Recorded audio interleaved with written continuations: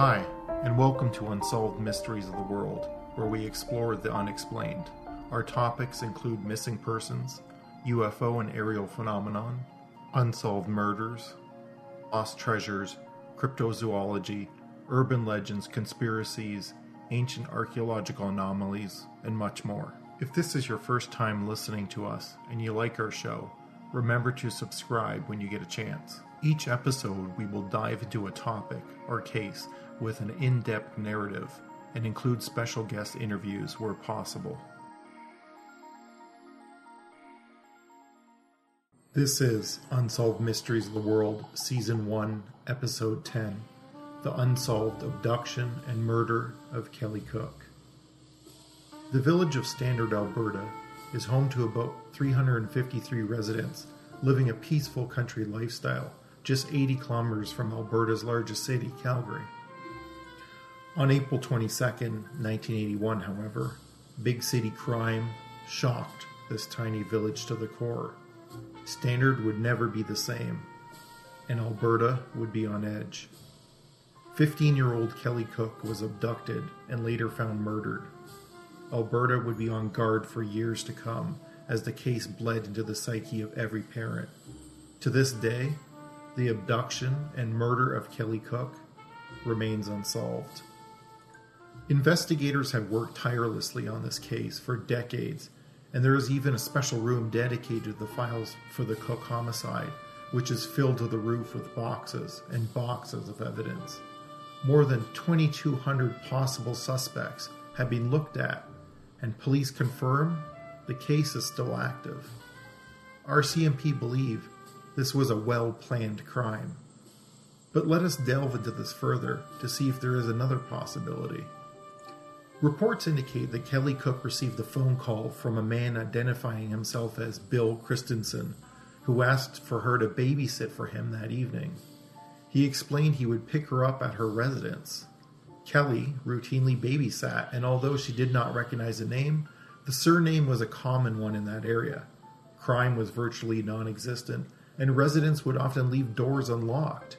Kelly's friend, Cindy Crabson, who also babysat regularly, recalls Kelly was uneasy and asked if Cindy knew this Bill Christensen person, but then Kelly reassured herself because she indicated to Cindy that when she asked if the man knew where she lived, he reassured her by providing the names of her next-door neighbors. At 8:30 p.m., a car pulled up in front of the Cook house and beeped its horn. The driver did not leave his car, and Kelly walked out of her house and climbed into the automobile's front passenger seat, and then the car simply drove off. Kelly Cook's younger sister Marnie, aged 12 at the time, watched this unfold from the basement window. Later that night, concerned that Kelly had not called in to report where she was and that she had not returned home, they called the Royal Canadian Mounted Police. A quick local search yielded no results, and as a result, a massive local search was launched, but again yielded no results or even clues. Police knew they were dealing with a dangerous person and had hopes that Kelly Cook would be found alive, and immediately started pressing into the evidence they could gather. They traced the original call from the man identifying himself as Bill Christensen to a local gas station owned by Lee Abbott, which was several miles outside of Standard on Highway 561 and the Trans-Canada Highway. Police learned that Kelly Cook may not have been the intended victim, as a witness came forward and identified herself as Kelly's friend. She had received a call from Bill Christensen on April 18th, who phoned from the Standard Hotel bar and who asked to have her babysit. However, she was not feeling well and was busy, so she passed along Kelly Cook's phone number as a backup. Bar staff identified the man as having a rough attitude. He walked directly up to the bar and almost demanded to use the telephone. He makes the call to Kelly's friend, buys a case of beer, and gets annoyed about his change, and leaves without saying thank you. They include a vague description of a tanned, heavy-set man. However, there are reports that a man who entered a local restaurant asking the waitress if she did babysitting and if she could help him out. The waitress gave Kelly Cook's friend's number, and she in turn gave the number of Kelly Cook. A composite description of the man from all witnesses indicate the perpetrator as being about 30 to 40 years old, 5'10", 160 pounds, medium to heavy build, with a round face and swarthy complexion. His hands and face were weather-beaten, but with short dark hair and clean-shaven. He had a blue windbreaker with a possible logo on it. The car he was driving is reported as being a 1978 full-size Chrysler or GMC, light-colored with possible Alberta plates. If we are to believe these reports, then the perpetrator had not planned on a specific victim. He was most likely fishing for a young girl, any girl. But the question remains, why do this in such a small village where the relative amount of young girls is low and the chance of being identified extremely high? There are reports that the school at which Kelly Cook was attending received a telephone call just prior to the abduction. In March 1981, a photo ran in a local paper of a girl from a figure skating club. The principal of the school recalls that a man indicated he saw the girl in the photo and wanted to know more about her. The principal indicated it was not policy to reveal the girl's name, address, or phone number. The caller hung up. It seemed as if the perpetrator was looking for a specific type of girl. It may have settled on Kelly Cook. Police learned that at 10 p.m. the evening of the abduction, a call was placed to the operator from a payphone in Hussar, Alberta, only 25 kilometers away. The operator reported that she heard the sound of a woman screaming, and then the call was immediately cut off. Police believe that this may very well have been Kelly Cook. Speculation is that the perpetrator stopped for gas, but at this hour, at that time, everything would have been closed. Did Kelly jump out of the vehicle in an attempt to escape? Or was she held captive near the payphone in Hussar, Alberta? The 2-month in-depth search for Kelly Cook ended on June 29th, when her badly decomposed body was found in an irrigation canal 90 miles southeast of Standard. The discovery was made by 2 Tabor youths riding motorcycles along Highway 36 along the shore of Chin Lake, a natural reservoir 25 miles east of Lethbridge. The body was so badly deteriorated that the Calgary Medical Examination Office was unable to determine how or when Kelly Cook died. Later, the press indicated they received reports that Kelly died of asphyxiation, but she was not sexually assaulted, leaving investigators baffled as to the motive of her slaying. She was bound by the hands and feet by rope and anchored by 2 concrete blocks. The body was found several yards from shore and 200 yards from the highway bridge. The body was only discovered because of the low levels of Chin Lake due to a drought. The RCMP subsequently dragged the lake in an unsuccessful search for additional clues, and a team of divers also conducted a fruitless exploration. Following the discovery of the body, there was an eerie twist in the case. On July 2nd, 1981, a man went into the Calgary funeral home where Kelly's body was being kept and demanded to see the corpse. Attendants turned him away. Police still haven't been able to determine whether the man was her killer. Police say it was not common knowledge that Kelly's body was in that funeral home following the autopsy. RCMP Inspector George Foulon says investigators were searching for this man where Cook's body was being held after an autopsy before it was shipped to Standard, Alberta. Foulon said the man walked into the funeral home during the early evening of July 2nd, claiming to be a friend of the Cook family, and requested to view the body. He was told he could not, and he left. The Cook family has told police they were unaware of any friends or family of theirs who had tried to view the body in Calgary. Nor was it public knowledge that the body was at this particular funeral home. The man was described as being in his mid-30s, about 5 feet 11 inches tall, and 165 to 170 pounds. He was heavy-set and had a dark complexion. The man never came forward and was never identified. 4.5 months after the abduction, girls in Canmore, Alberta, 2 hours west of Standard along Highway 1, reported getting strange calls from a man whose name was not remembered. The man was requesting a babysitter, and he said he would pick up the babysitter at their house and drive them to his house. Suspicious of the request, and that they did not recognize the name in a small town of 3,000 people, each girl failed to provide the service to the man. RCMP were called and investigated, but no lead surfaced other than the phone calls were placed by a man using a payphone, and that he had called 11 girls, and if a girl turned him down, he asked for referrals, just like the Kelly Cook's abductor had done. But let's back up a bit. Before the abduction of Kelly Cook, before the creepy call to the school, and before the search for a babysitter by the unidentified man. On April 1st, 1981, it is reported that Michelle Allen, age 15, provided a warning to residents and children about a child abductor and that it is unsafe for any girl or boy her age to be on the streets alone, even in a small community like the one she resided in. Michelle Allen's experience began near the Mayfair Theatre at about 6:30 p.m. in Olds, Alberta, which is about an hour and a half north of Standard. She was walking toward the theater when a small car stopped opposite her. Seeing the American license plates, Michelle also stopped, thinking that the lone occupant might need some directions. Instead, the driver got out, grabbed her, and shoved her in the car and took her off to Red Deer, Alberta.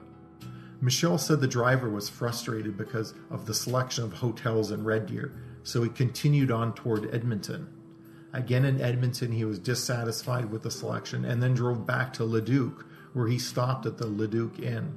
Once stopped, Michelle struggled with the driver and managed to get out of the vehicle, where she began screaming for help. One man came to her assistance, and then a crowd gathered. Police were called, and Michelle and her abductor were taken into the RCMP office. Michelle was reunited with her parents, and facing charges was 44-year-old Chester Keith Bordelon, of no fixed address, from Louisiana. He faced multiple charges, including deportation. It is unclear what exactly happened to Chester Keith Bordelon, if he was released on bail or on a promise to appear, or was deported immediately, or if he ever did any jail time. What is for certain is that he died in 2008 in Morrow, Louisiana. It is unknown if he had any charges or convictions. What is assumed is that he was from Louisiana, so he would have a tanned complexion, like the perpetrator in the Kelly Cook abduction and murder. What is known for certain is that he was a child abductor and a sexual predator in 1981. Now let's fast forward a bit. In 2017, Toronto police stated they want to find child killer Dennis Melvin Howe by any means possible, and either dead or alive. Detective Sergeant Stacey Gallant of the Cold Case Squad says no other killer equals Howe for the sheer evil and depravity that sears in his dark soul.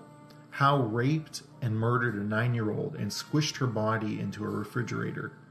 For more than 3 decades, detectives have scoured the earth for the elusive killer. No tip has been too outlandish for them to chase down. The road has led to heartache, and nearly all leads have been dead ends. For some, Howe is a suspect in the Kelly Cook case. Howe was last seen in Winnipeg, Manitoba in the early 1980s. Howe had a lengthy criminal career and spent almost 15 years in Saskatchewan prisons for assaulting women and girls. Although no confirmed records show Howe in Alberta, it is possible he was there in 1981. He was born in Regina and is said he visited Alberta in the past. Howe's whereabouts today are unknown. Another interesting suspect is Robert Edward Brown, who was a junkyard worker and pig farmer who was arrested in 1983 for the murder of 2 girls, one in High River and another one in Okotoks, Alberta, in 1981.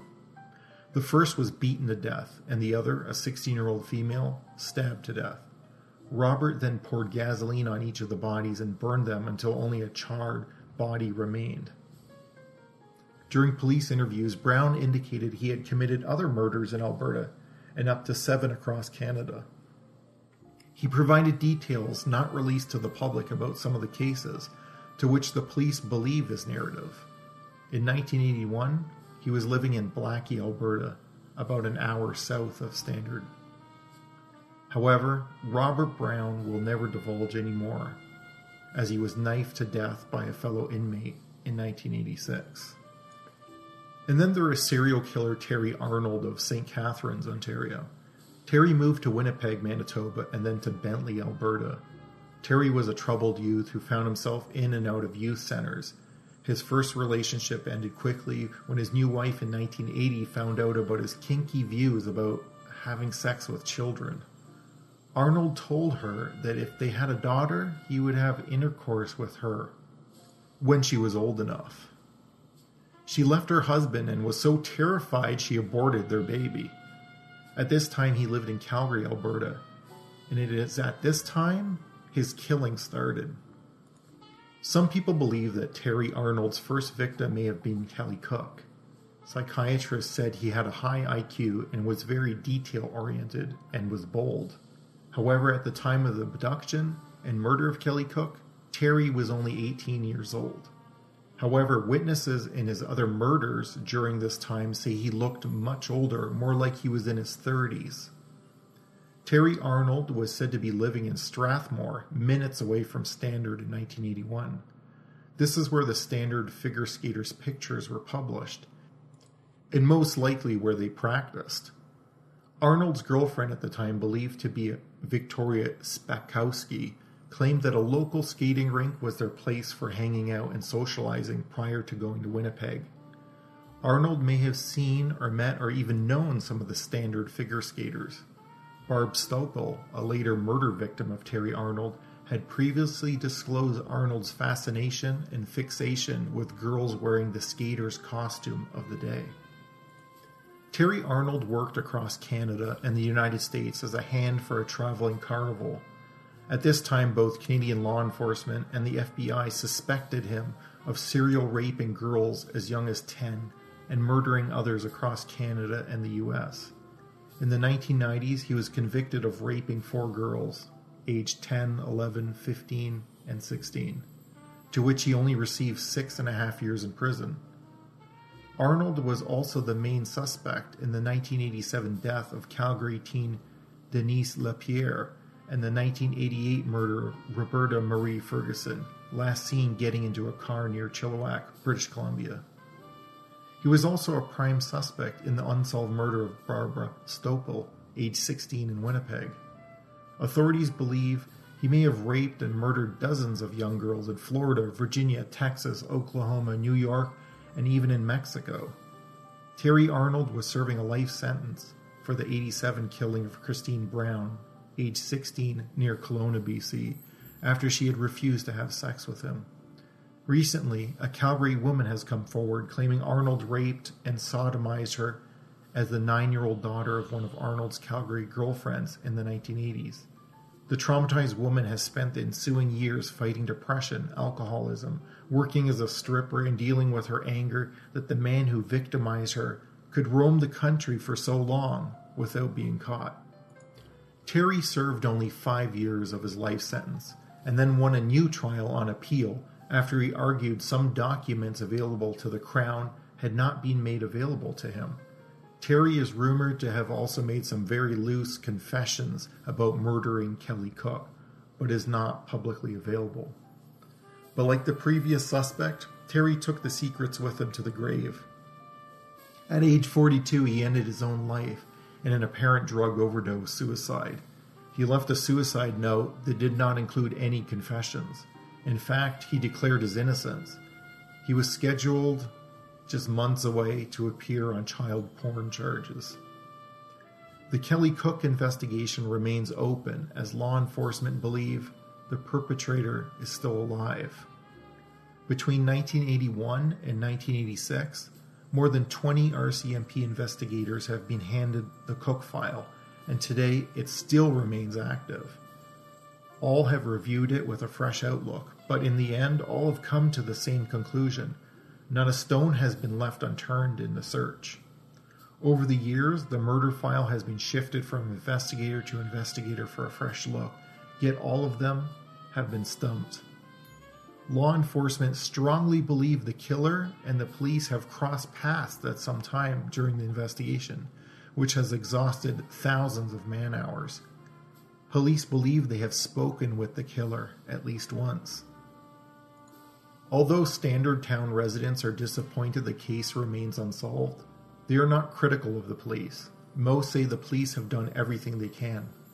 Witnesses describe the man as 30 to 45 years old in 1981 making him about 63 to 78 today. He was around 178 centimeters tall, 5'10" in height, with a medium to heavy build and dark hair. There's currently a $120,000 reward being offered to anyone with information. Rumors abound in 2017 that police have a suspect in mind and are investigating. Any tips are essential in bringing justice to Standard and for Kelly Cook and her family. Anyone with information is asked to call the Serious Crimes Branch, South Airdrie K Division at 403-420-4900 or Crime Stoppers at 1-800-222-8477. Again, those numbers are 403-420-4900 or 1-800-222-8477. Thank you for listening to Unsolved Mysteries of the World. If you enjoyed this episode, remember to find us on iTunes, Google Play, Stitcher, TuneIn, SoundCloud, or your other favorite podcast directory, and subscribe, rate, and review. We would really appreciate your support. If you haven't already, join us on Facebook to enhance this episode with photos, illustrations, and lively discussion. Look for our suggested links and do share this podcast with others. Perhaps you or someone you know will have a solution to this mystery. This podcast is created by Cold Rasta Studios and includes music and sound effects by John Savoy, Albert Ray, Gerardo Garcia Jr., Rana Szilard, Madia Kupeli, Alex Lisi, Martin Kahlberg, and Adrian von Ziegler.